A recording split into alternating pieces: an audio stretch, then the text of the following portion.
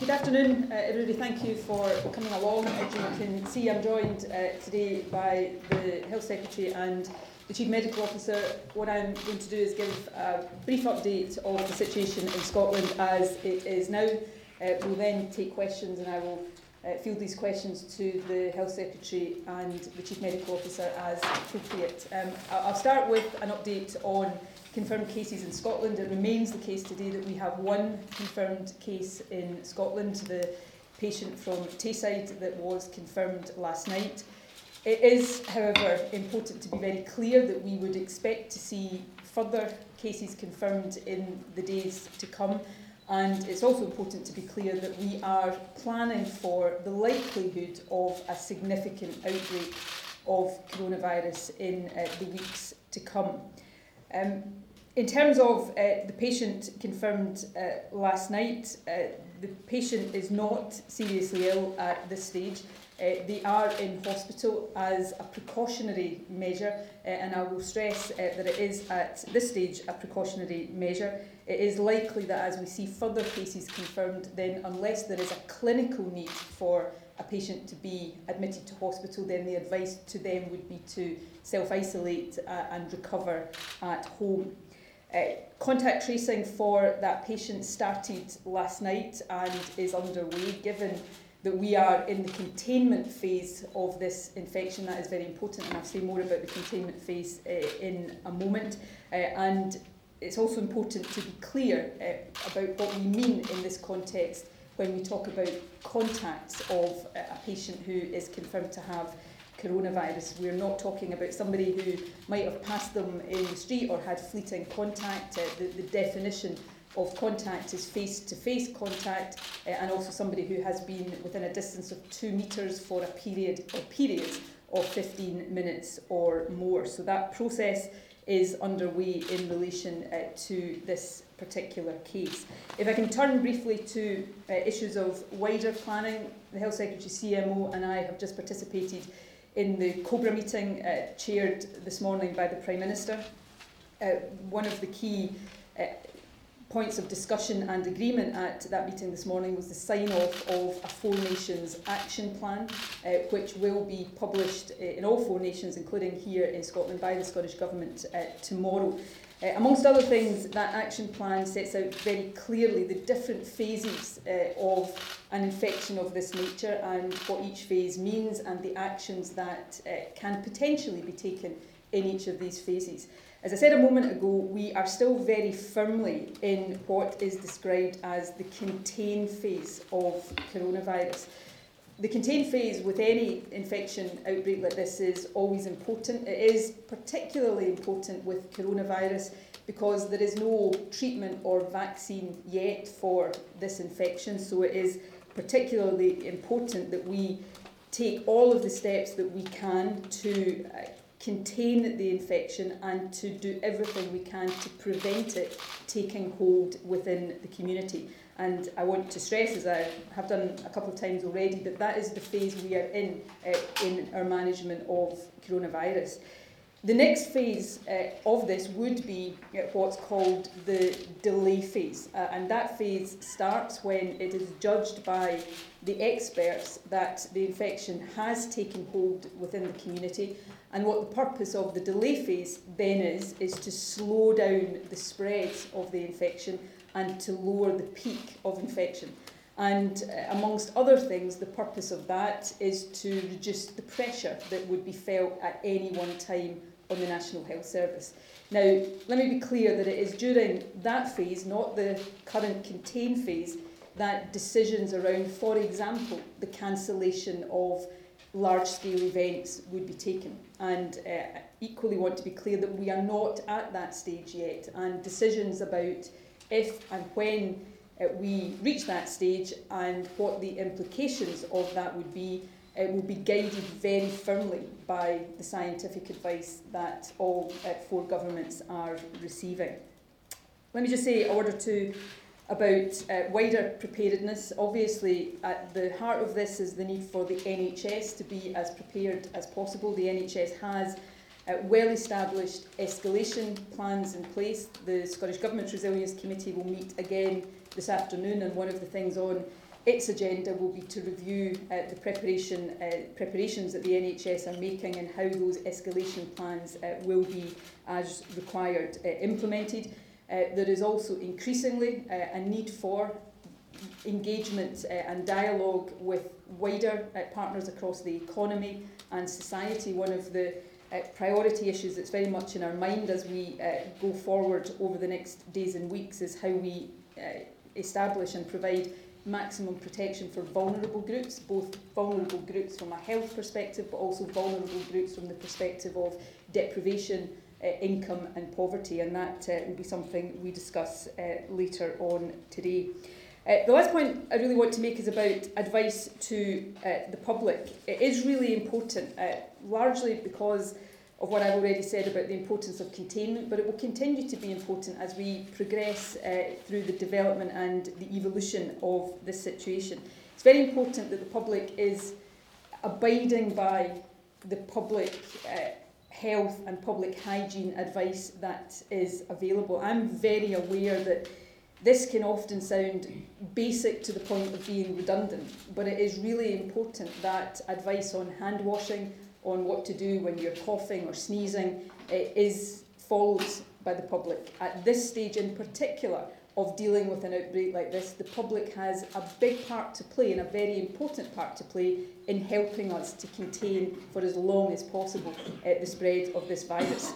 So information and advice to the public is available in very comprehensive form in Scotland. That is available on the NHS Inform website, and I would ask members of the public to familiarise themselves with that and to make sure that they are following that advice, and to stress again that in doing so they are playing an important part in helping us to deal with this situation. And finally, just to wrap up, this situation we're facing is serious, and I am not going to suggest otherwise, but it is also important to say that the situation will develop over time, and that's why the planning that we are doing is so important, so that we are taking the right steps at the right time to help us manage this as best as possible. And the public should be reassured that there are well-established protocols, procedures and plans in place to deal with a situation of this nature, and should be reassured that what is a serious situation is being taken seriously. And of course, the public have, as I said a moment ago, a part to play in helping us deal with the situation we face. So I will stop there and open up to questions, which between us we will do our best to answer as frankly as possible. Paul? First Minister, will COP26 definitely go ahead in Glasgow later this year? As things stand at the moment, yes.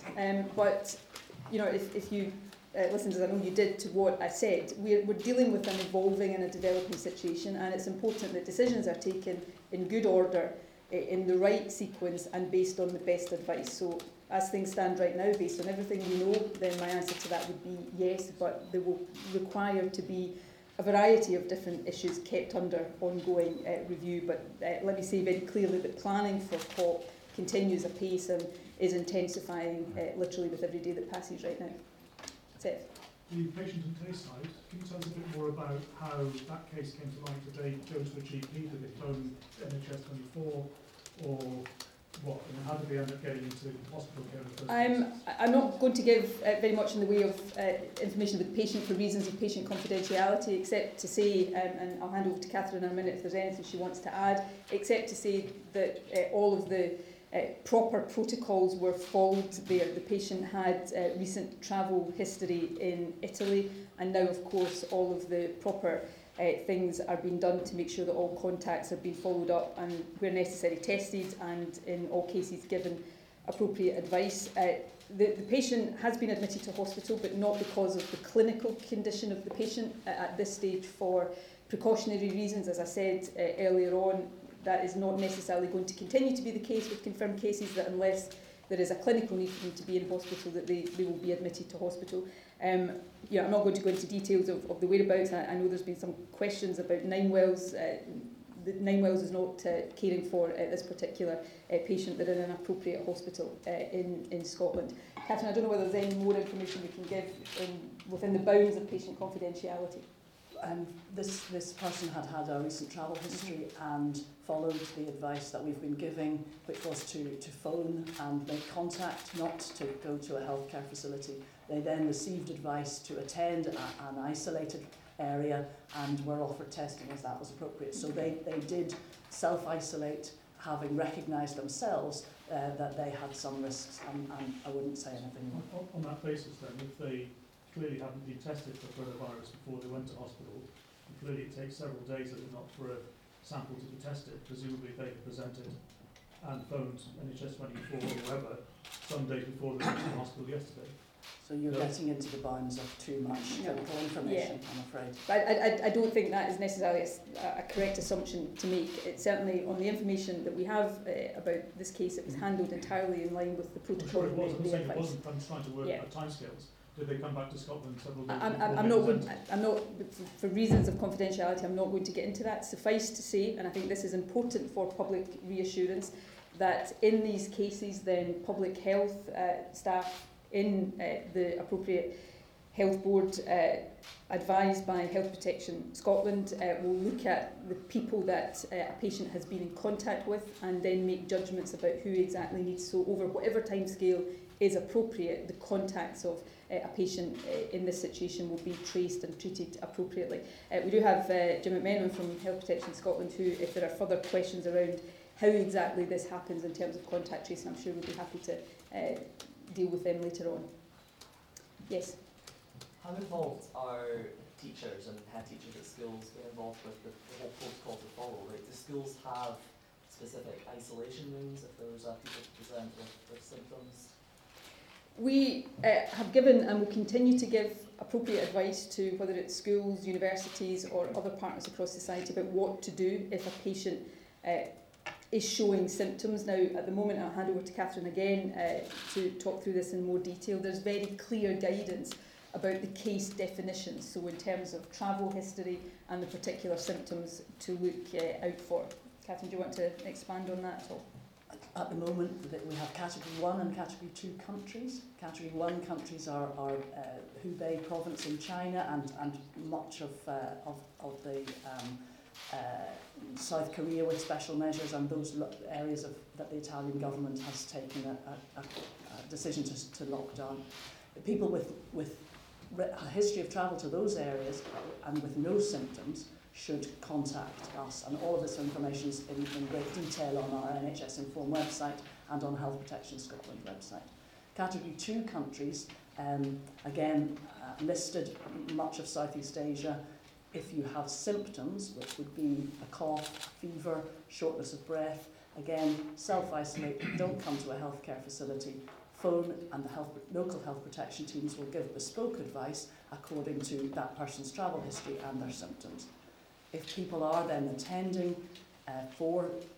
advised to attend for testing, all of our health boards now have those services available in the community, so that people will be kept away from emergency departments, from primary care facilities. We have isolated areas in which that testing is being done. Some of our health boards have a drive-through testing, so people who are well enough and have access to a car can stay in their car and again really reduce the risk of any exposure to the wider public. Do schools and universities and the likes have those facilities to isolate people? We published some advice for schools last week, which talks about exactly what I've said, where to phone and what to then do when the health protection team takes a history if there is a child who's come to school with symptoms or with the relevant travel. And that advice will be very much given on a bespoke basis based on the travel history, the symptoms and the circumstances that prevail. Yes? First Minister, how long do you anticipate before the delay phase 2 kicks in? And was there any talk in the Cobra meeting about the Scotland France roadmap possibly being transferred? Well, I'll take the second part of that question and then I will lead into the first part and hand over again to the CMO. At the moment, the France rugby match is scheduled to go ahead and is planned to go ahead. As I said earlier on, it is in the next phase of development that decisions routinely around the cancellation of events would be taken, and they would be decisions based very strongly on the scientific advice that is available to us. But I guess in a similar vein to my answer to the question about COP, these things at the moment require to be kept under ongoing review, and in relation to that, as with any other events, that is the case. In terms of the move from one phase to another, it's a very important question, and obviously Catherine with her colleagues across the UK and public health experts are looking at exactly these questions just now based on the data and the modelling and the epidemiological advice around the spread of the infection. But Catherine can answer that question more expertly than I can. Thank you. So our epidemiological evidence would show that we would have a peak which we've seen in China, and those cases are beginning to slow there. If there is spread then which becomes sustained in this country, we would not expect a peak of our cases for another 2 to 3 months. So while we are preparing and taking advice from the Scientific Advisory Committee which has been convened, any kind of measures which would need to be taken in order to delay spread, we do have some time before that would be necessary. So we are meeting as 4 chief medical officers many times a week, but the SAGE advisory group is meeting at least twice a week to consider evidence. We will take that best scientific evidence and make decisions based on that. But important to emphasise that at the moment there's good evidence that we have contained the virus, and it would only be that these social isolation, social distancing measures would need to be taken if there's then a sign that we have moved out of containment phase and into needing to delay. Okay, any final questions, Tom? Just a question for the Chief Medical Officer. When you say peak, what do you mean by peak? Is that what sort of percentage of the population might be exposed or have it? On the evidence we have at the moment, which is mostly based on in China, so we have to put some caveats around what might that look like in a different population.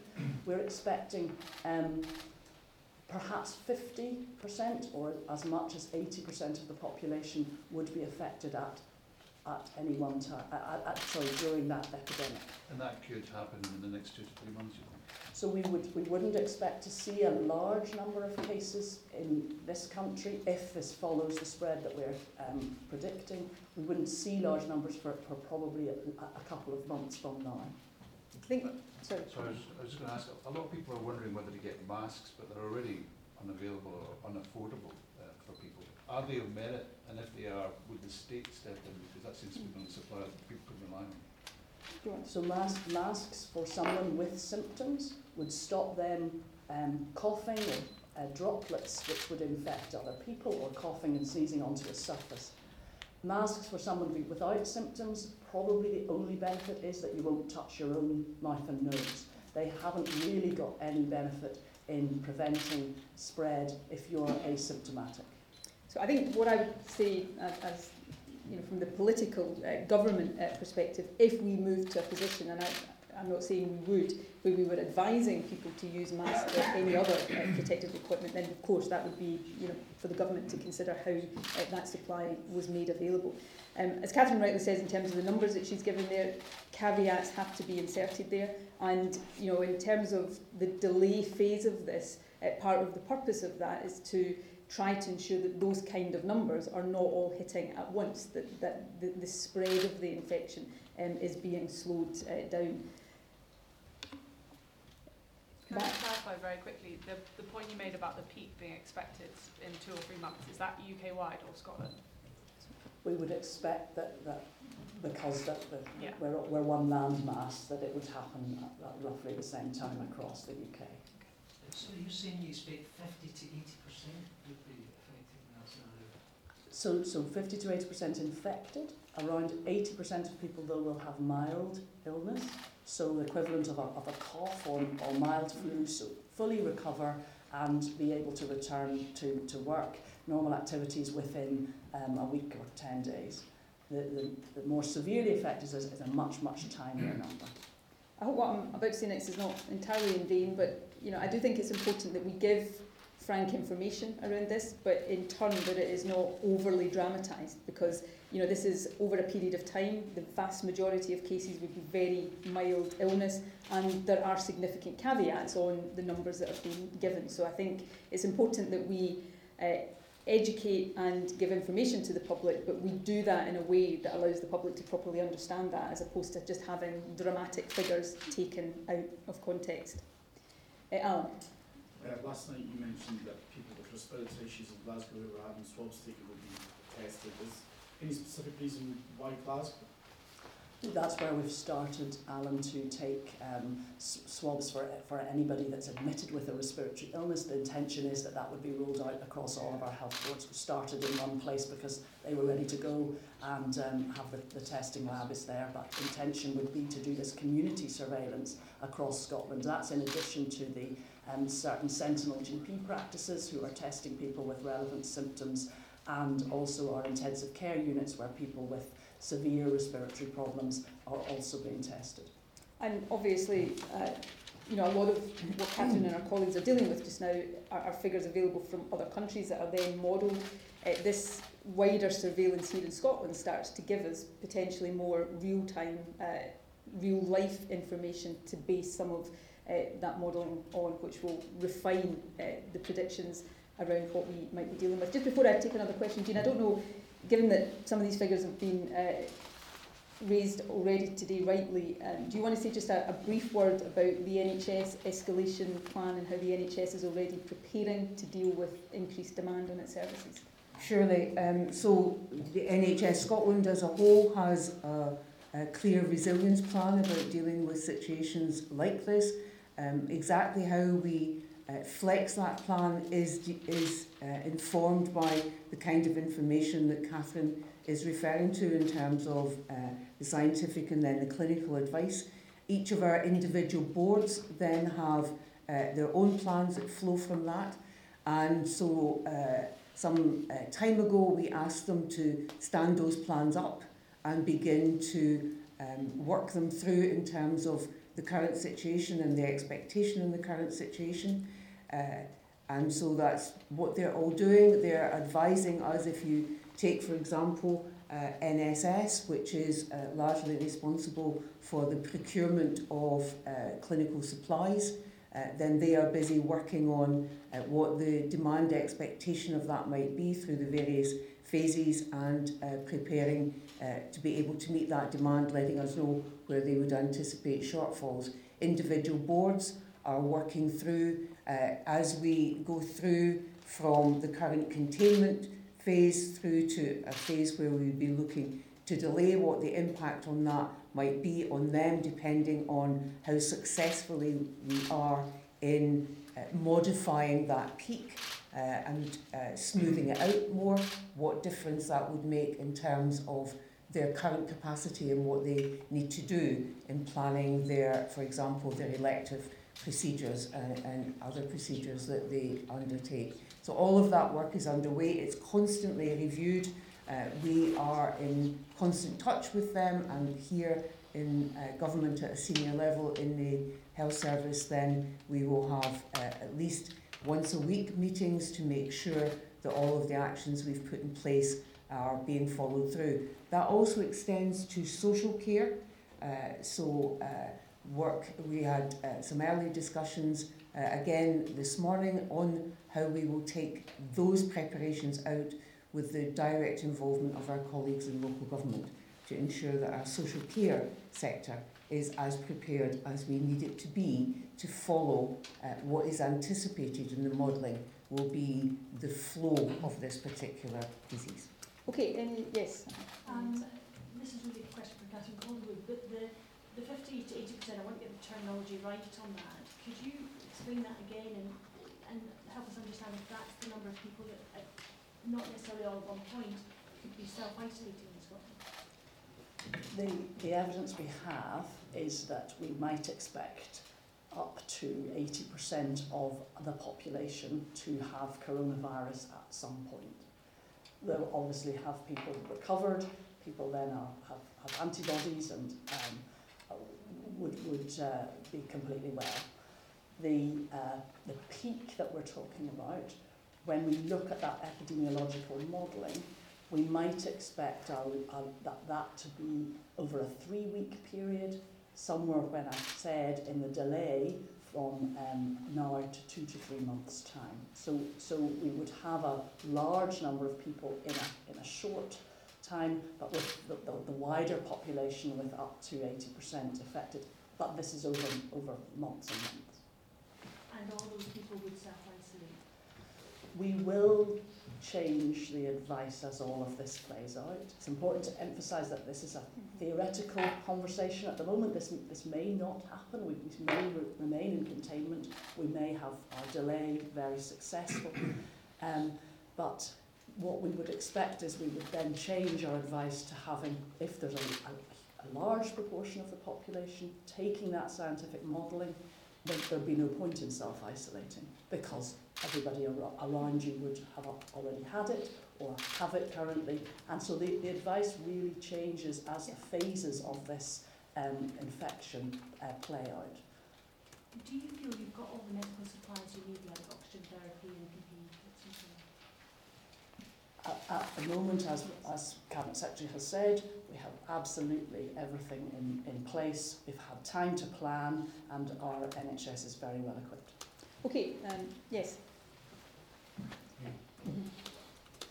keep coming back to this. I was off the day we did sums, but if we take 50% of the population, that's 2.5 million, and 20% of those with severe symptoms, I make that be 100,000 people with severe symptoms in 2 or 3 months' time.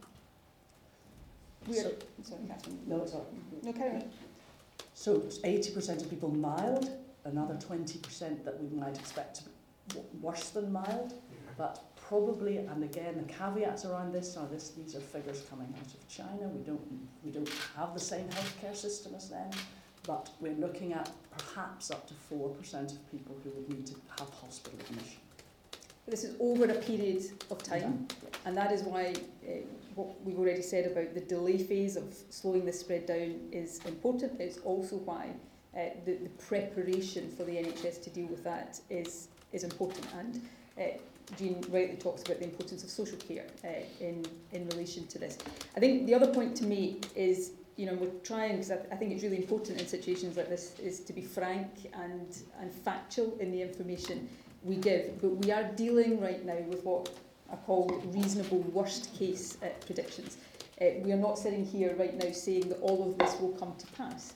But I think the public would want to know that we are preparing on the basis of what we think is the reasonable worst case outcome here. But much of what we do will be designed to try to reduce that impact. Right, I'm going to take a couple more, and then so I'll take Colin and Seb. Yeah, without having to rely on Andy's maths, 4% of the population hospitalised, that's 200 to 250,000 people potentially. Your maths are probably broadly accurate there, yes. But let me stress again that this is over a period of time. These are figures that are based on modelling coming out principally from China. That is not to say they will not turn out to be accurate, but there has to be a significant caveat attached to that right now. But the importance of clear escalation plans for the NHS, clear thought about how the NHS cares for people with different degrees of illness, that's why that planning right now is really important, and that planning is well underway. So can I ask the Health Secretary on that basis, firstly, you spoke to the First Minister about getting extra funds for the NHS. Have you spoken about trying to get temporary additional hospital and containment facilities built? And if so, why not? If not, why well, not? Can I just answer that? All of these discussions are underway within government, as you would expect them to be underway. There is also, in terms of financing discussions between the devolved administrations and the UK government, that will in due course be important.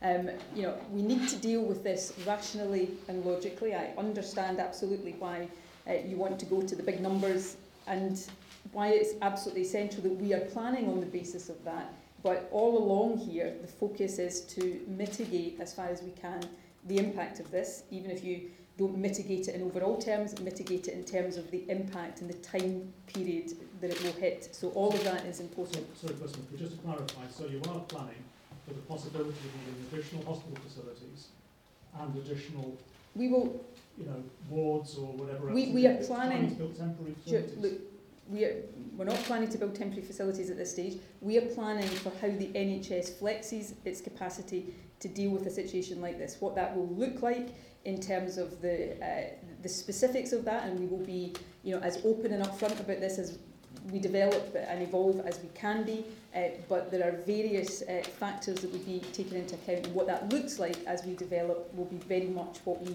plan and prepare for on an ongoing basis. Right, one final question and then... What about the healthcare staff themselves? They're not immune to catching this. Absolutely. And the capacity, as you said, you need to flex the capacity. Yeah. What is being put in place for them to ensure that, you know, they need to self-isolate as well, I'm assuming? So, you know, healthcare staff dealing with cases right now will be appropriately equipped with personal protective equipment. As we go forward, of course, healthcare staff are not immune from catching any infection, and certainly not this one. Likewise, there will be an impact on the wider economy with people being off work. That is all part of the process for which we are planning right now, making assumptions on the basis of the best advice and information we have. It's really important to stress that advice and information will be refined the further through this we go, and as we are dealing with real life data from the UK as opposed to model data from China and other countries, then our ability to be much more precise about this will develop and be refined. Right, I said that was the last question, so I'll take literally the last question and then... Did they talk even in the Cobra meeting about a vaccine being developed? Work on a vaccine is underway, but again, Catherine is better placed to deal with this, but we have to be realistic about the time it takes to develop a new vaccine, and the reality that we can't look at that as an immediate part of what we have in our toolbox around dealing with this particular situation. So many countries around the world are really working as hard as possible to develop a vaccine. The reality, and there's been £20 million of UK funding into research of all types, and in fact one of our University of Edinburgh colleagues has submitted a bid for a research study which would take place across the UK. But the reality of the time it takes to develop a vaccine, and for that to go through the proper clinical trials to make sure that that vaccine is safe to use in a population, we're many months from a vaccine for coronavirus. Okay, can I thank you all? We will endeavour to keep you updated as far as possible with regular briefings like this, but if there are particular questions you have, then we'll do our best to answer them outside of this formal briefing as well. So thank you all very much for coming.